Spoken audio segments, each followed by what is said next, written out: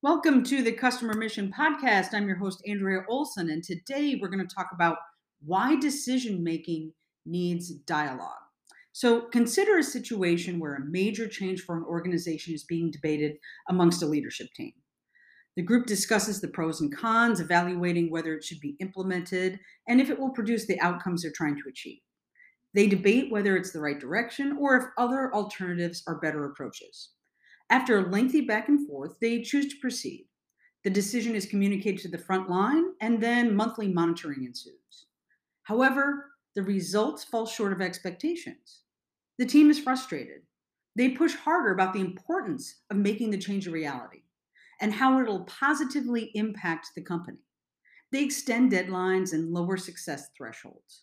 Over the coming weeks, the organization cobbles together enough deliverables to meet expectations, and the change is presented in a good enough light to satisfy the executives, but is far from stellar. Does this sound familiar? Why does this occur? Often we blame the plan itself. Maybe there was an inherent flaw in its focus, or it was just a bad idea in the first place. Alternatively, we blame execution, that the team couldn't effectively implement the plan or it didn't have the skills to do so. I'd argue the blame can't be solely placed on either camp, but I'd guarantee that a lack of dialogue between the front line and the leadership team helped facilitate the failure.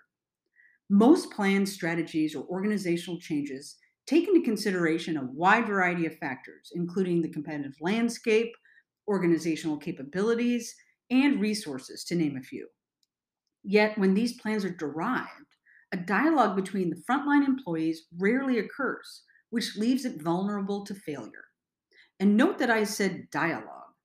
Dialogue is not about bringing the proverbial tablets down from the mountain, but truly litmus testing your concept in collaboration with those who will have to implement it before it is set in stone. Why is this important? Because most leaders are not immersed in the day to day operations. They don't know the limitations, pressures, existing workloads, or mindsets of those who will be tasked with rolling out the change. They don't know the true reality on the ground. And this is why an early dialogue is essential.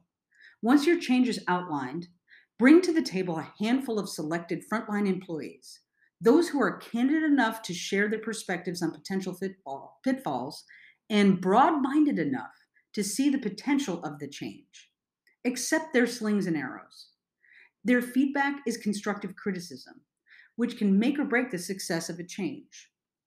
Enable their contributions to be folded in, making any necessary modifications to the plan, which will clearly eliminate roadblocks and open up opportunities for easier adoption. Don't take a negative view of their feedback. Have a back and forth. Ask why and propose other solutions to their concerns. Debate, discuss. It's not simply about fulfilling frontline requests, but rather understanding the landscape and constraints in which they are living and identifying ways to smooth the path that's efficient, effective, and beneficial for everyone involved. By having a dialogue with those who will have to make your plan a reality, you'll ensure any change has a much stronger chance of real success.